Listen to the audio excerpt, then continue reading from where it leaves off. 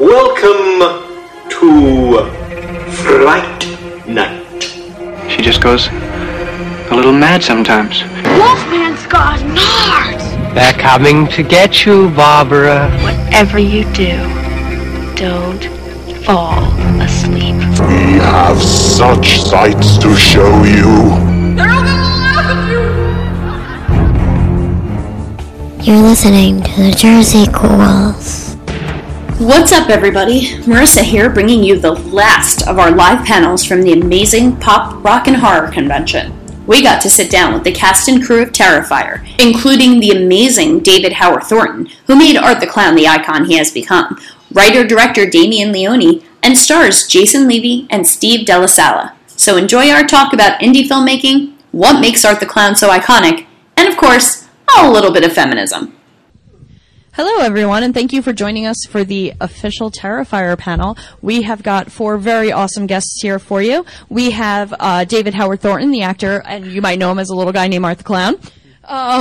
We have the director and writer, Damien Leone. Yes. We have Jason Levy and Steven Della Sala, who are both actors in the film.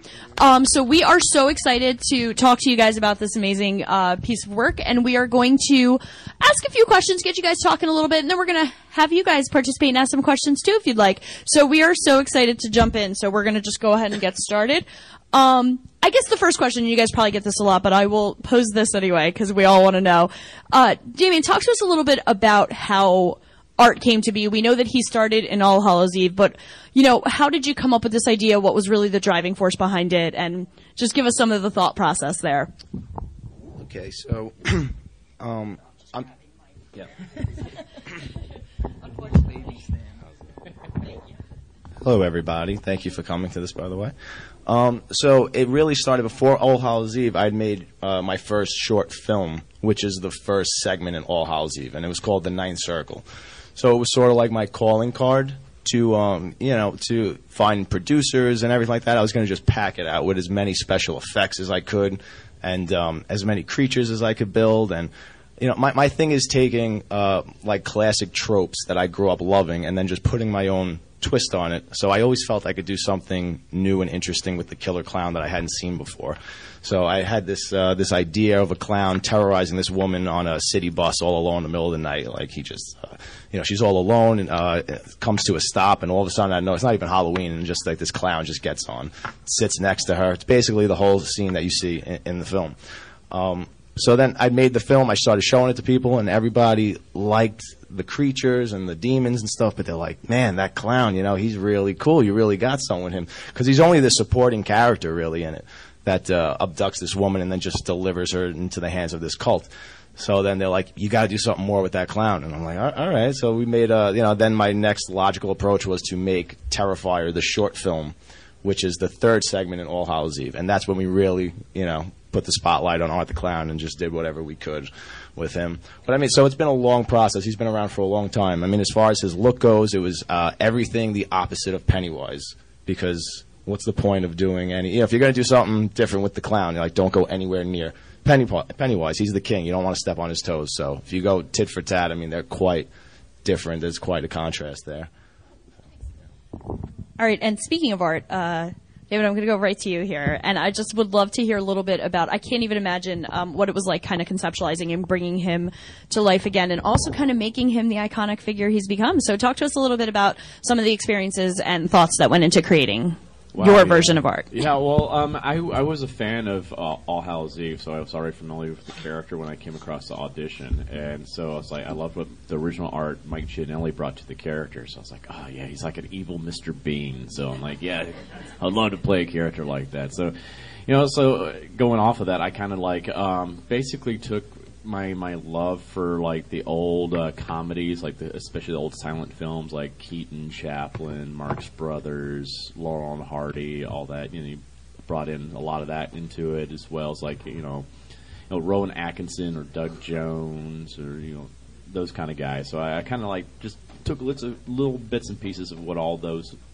great legends did, and took a little bit of Robert Englund and all the greats from the horror, Jason, Mike Myers, and I kind of just blended all that together and became my version of Art.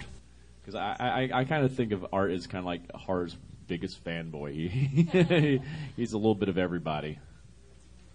Yeah, and so speaking of Art, why, like, and I would love to hear your guys' perspective on this. How has he so quickly and so powerfully risen into the like Hall of Fame of very cool villains? What is it that draws people to him? Why do you think he works so well? Because I got to tell you, not much scares me. And seeing this film, both of these films for the first time, I was like, all right, I am significantly creeped out. Like, when maybe an extra light on that night. So tell us why it's so effective. Not proud to admit that as a horror guru, but it's true, and it's a testament to you guys. So tell us about why this works so well, at least in all of your opinions.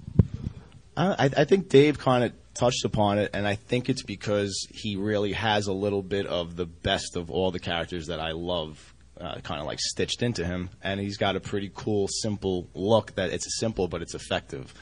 Like his face, I took a little bit of like the comic book look of the Joker, a little bit with his features, his gaunt features, the sharp, the pointy nose, the chin, and everything like that. I always gravitated a little more personally toward the silent killers, even though but again, I think Freddy Krueger's personality is also in Art the Clown through a silent killer. So you have that. And I think he delivers the goods when it comes to the violence. Like, he looks cool, but then you got to deliver on that front as well. So it's really just about satisfying the fans as much as possible with him, and we're very conscious about that. I concur. I think a lot of it also just that he's actually one of these villains that has a lot of charisma to him, even though he's silent. But there's still that charisma. He actually shows emotions, and you can kind of identify him in a weird way. So and he finds humor in the things that you should not be finding humor in. I think which we do, incidentally. Yeah, but you shouldn't. Paging Dr. Freud. But yeah, I think that's because like.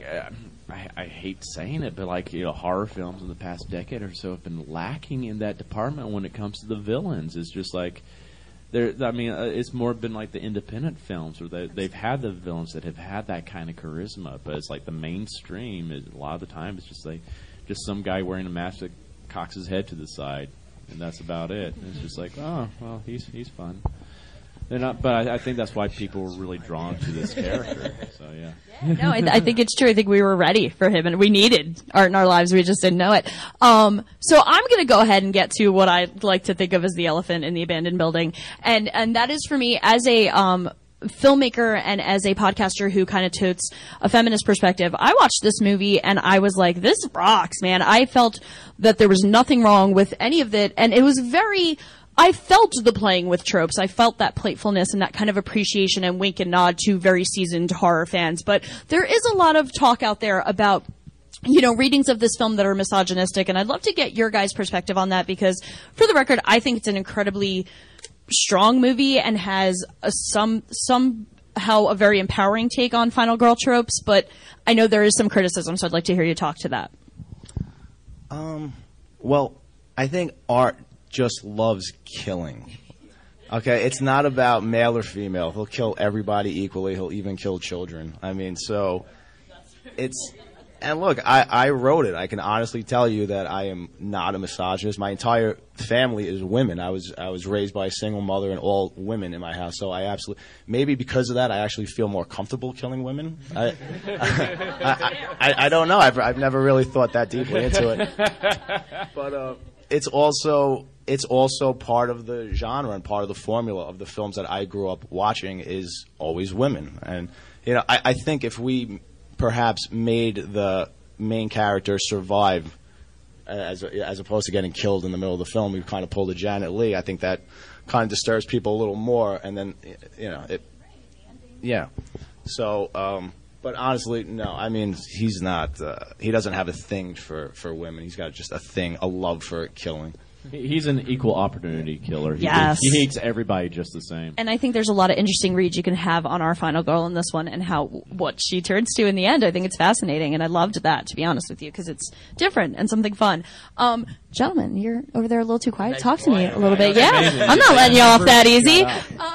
So talk to us a little bit about your experiences in this film, or what you think this film brings to the canon. It's wild. It was a wild experience. I just remember the first time that we came on set, Art was already covered in blood from head to toe, so we knew he did something freaky that night.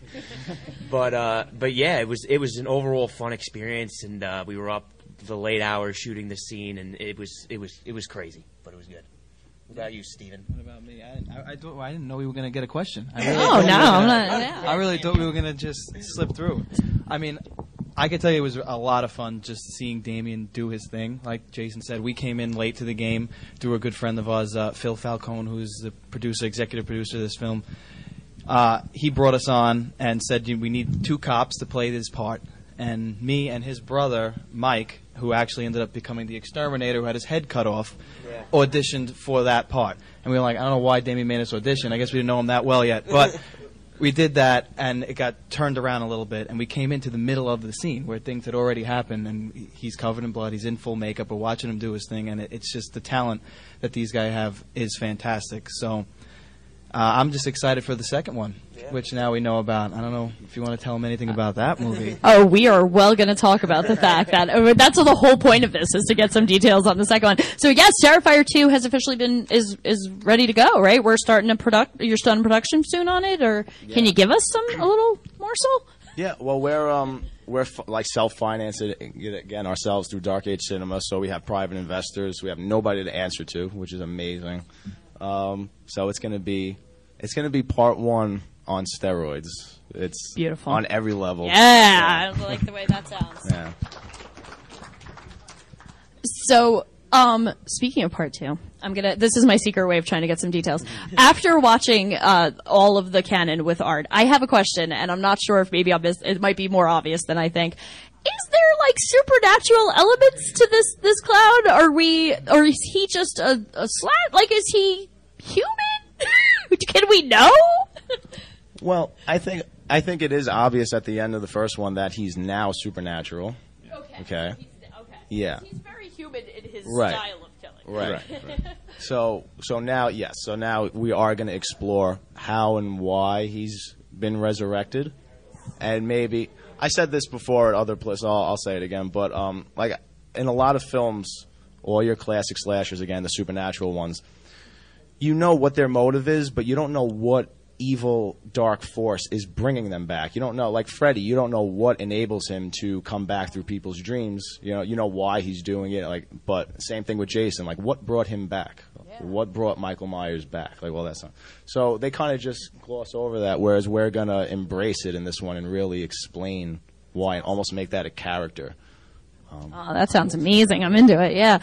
So speaking of slashers and those tropes, as actors, as writers and directors, how do you avoid falling into pitfalls of, fans who have seen it all and are very seasoned with slashers? How do you keep it fresh for them? What's your take on that? Because you guys did, for the record, in my humble opinion.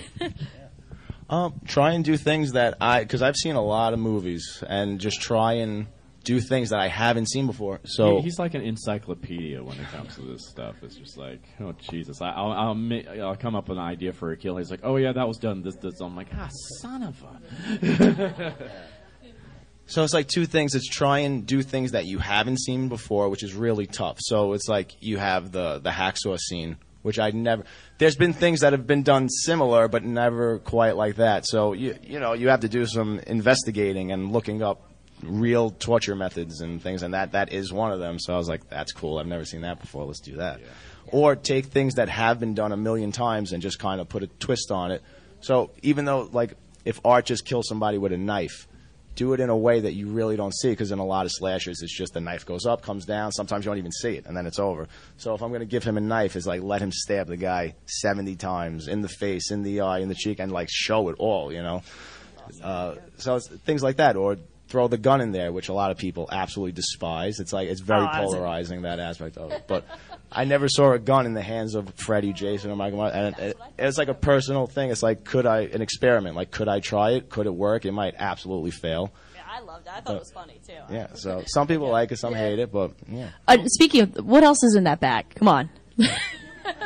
Snacks. It's got Lunchables in there. Honestly, Gogurt. When we're really filming, it's like pillows and blankets, and you have to make it look and sound heavier than it really is. Well, there actually was a scene in the film that was a very, very short little blip of a scene that was cut when in the pizzeria scene where the owner throws me out and he comes back and they notice he's got a cut on his arm. And they're like, oh, I must have cut myself on something that was in that bag or something like that. Just to foreshadow the weapons and stuff that's in it. But, yeah, all his weapons, his hacksaws, his chains, his things to sort of lock down the building if he has to, make sure people can't get in. This is just a follow-up personal question. I'm hoping we will now understand better into what's up with the walls in the bathrooms for art. Like, are we going to get a little better feeling for motivation there? Are we going to have, like, maybe a therapy session or what? Like, I just find that to be such an interesting piece that I noticed in both of the stories. So, any ideas? It's kind of like his calling card, I guess. I love it. Yeah. That's a heck of a calling card.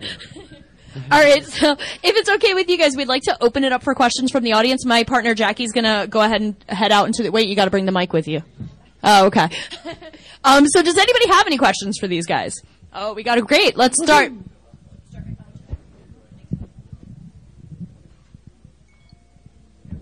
Hey, guys. What's up, buddy? How's it going? Quick question about the kill count for the first part was pretty low, but it was pretty significant. It was really meaningful. A part 2, are we looking for more a higher kill count for it, or right around the same, or what's up with that? It's a much higher kill count. Ooh, yeah, fancy. Much higher. People gonna die. Yeah. Anybody else? We got another Let one? the bodies hit the floor. Let the bodies hit the floor. I just have to ask after watching the movie. Okay, how many gallons of blood did you have to use to make this film? That's a good question. I don't know, but I do know. Well, you go ahead. Well, I mean, I was the exterminated whole head cut off scene was pretty much a sight to see. That was a separate night that we actually came back to help shoot it and run another camera and light it and do things like that. And it was basically just protecting myself from the blood that was flowing everywhere. Just being too close to it. And Damien's just basically calling for more blood constantly. So I don't know how much you brought, but there was like 3 compound buckets worth of blood just sitting on the side, getting pumped out of his neck. Poor Mike didn't have a change of clothes either, so like all that stuff went down inside of his costume into his underwear. He's like, I don't have other underwear. And it was cold. It was cold that day. Very cold. It was like cold. a rainy, cold day. I was like, I don't know. Mike. Did you measure? Maybe for number 2, you got to start keeping track of the blood that you bring. Yeah, I so you did. can I answer did the questions better. Yeah. Yeah, a tough thing about all that blood too is like when one of the buildings we shot out in Trenton, we didn't have running water in that building, and so we just had jugs of water that we would have to just take a sponge bath in, and that was like the night that I did the Buffalo Bill scene, and I was covered in blood, and I'm like, oh, great. Now I have to get all this stuff off with just, like, sponge bath in this office. It's like, oh, great. It wasn't a fun shoot. Yeah. It was really fun riding the train back to the city after all that, because I was like, one of them was on Halloween, and I was going back in the morning, and I still had fake blood on me, had makeup still under my eyes, and it was after like 3 or 4 days of shooting straight, so I was dead tired, and I'm at 34th Street Station.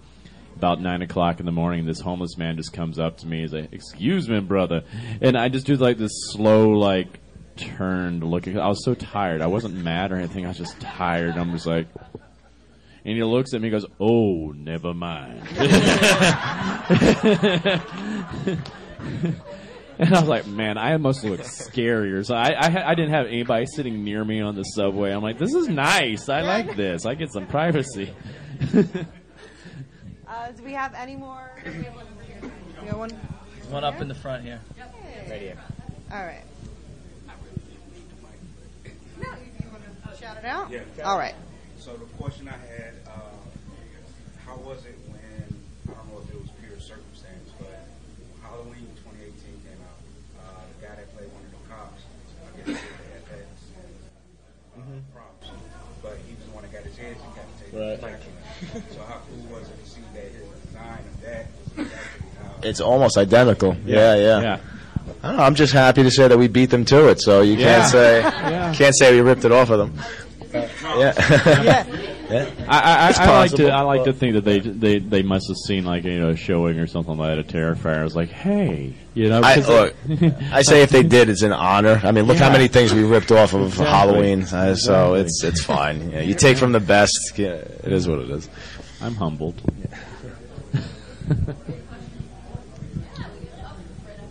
Questions for David. Wondering how difficult was it to portray Art through like just expressions and body language alone? That was definitely a challenge because this is the first time I've always wanted to tackle a character like that because, like I said, I loved Mr. Bean, especially growing up, and I always wanted to play a character like that.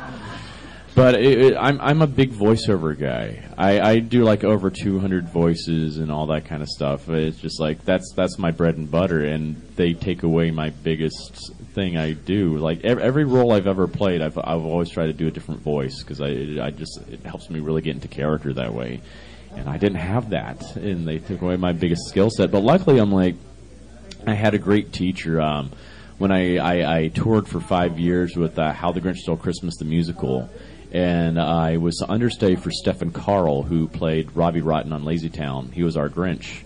And Stephen was amazing with physical comedy. He had a mastery of his body, and he really helped fine-tune my skills. Because I grew up doing a lot of physical comedy, especially doing a lot of children's theater growing up. Because children are more into the physical instead of the verbal comedy.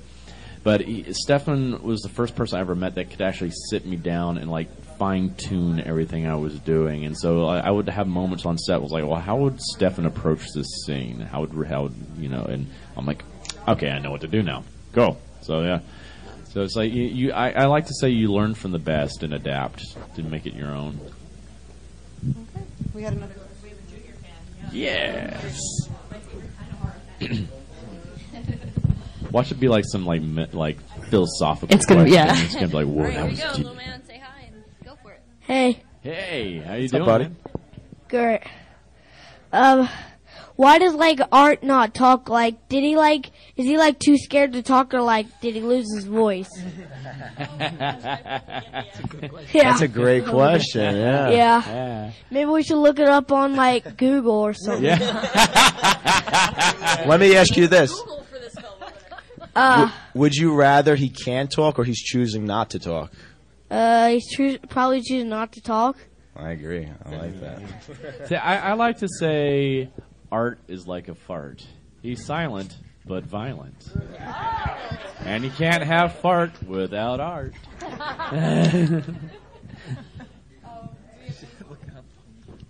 On the weapon design, the cat o' nine tails with the scalpels. Yeah. Whose idea was that? Because that was genius. Oh, it was mine. Yeah. Thanks, man. There's actually something cool about that too. You might not realize it unless you're really paying attention. But the rope, all those things are made of, it's human hair. So so I got both of those. The idea for the flagellum I got from The Passion of the Christ because I thought that was crazy when I first saw it. So I said we'll use that and we'll put modern instruments on it. And I thought.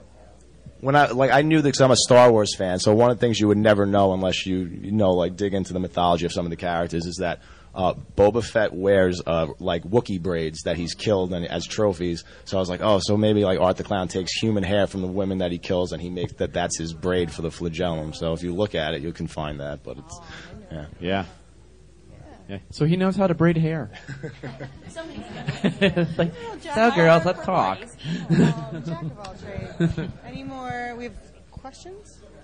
Do we have any more questions? Can you meet me? No, I'm imagining Art just having sleepovers and just braiding hair and then killing him at the end of it. Yeah. I just have more of a comment. That I'm super amped for what you said on Facebook about how. Imagine if Art was in charge of the prom for Carrie. That's I can't wait for that seat. So. Thanks, buddy. Thank you. Yeah, I wish I could talk about a lot of things, but to touch upon that. So there is a big set piece in the second one with just mass chaos and murder and bloodshed and fire and everything you can imagine. That's all I could say about it, but it's going to be pretty wild. Yeah. Can't wait. All right. So, any other questions before we? Oh, here we go. We got one more. I did see on the Facebook that you had funding, that you were accepting funding, and you had different price categories, like little gifts or whatnot for the. Right. Do you have those listed yet? Not yet. We're going to figure that out and hopefully launch the Indiegogo in 2 weeks. Okay. So, but yeah, we're going to have some cool like we have the money to make the film, but it's still low budget and the movie's huge. Like it is on such another level than the first one. So, especially with that scene that I was talking about, there's a lot of stunts, a lot of like a huge set needs to be built for what we're going to do. So, we could absolutely use a lot of extra funds. I mean, if we can get them, great. If not, the movie's still going to be made. You guys filming it's going to be all East Coast, yeah. And, you know, we've been getting just a lot of requests from fans, like, since this movie came out, that they want us to do an Indiegogo because they want perks. So we're going to go out of our way to make it as cool as possible. And, you know, like, one of the things we're going to do is make him wear, because now we're conscious about everything, like the fans and what they want. So, like, we're going to make him wear a lot more outfits during the course of the movie and a lot more accessories and gloves and, like, film it and make sure we know. So it's like, you know, you could all buy gloves and hats like that he wore, and we'll have pictures of what scene he wore it in and stuff like that. Like, so cool things like that. You said that'll be on Indiegogo in a couple weeks. Yeah. So yeah, definitely keep posted on there, you guys. Anything else before we wrap up?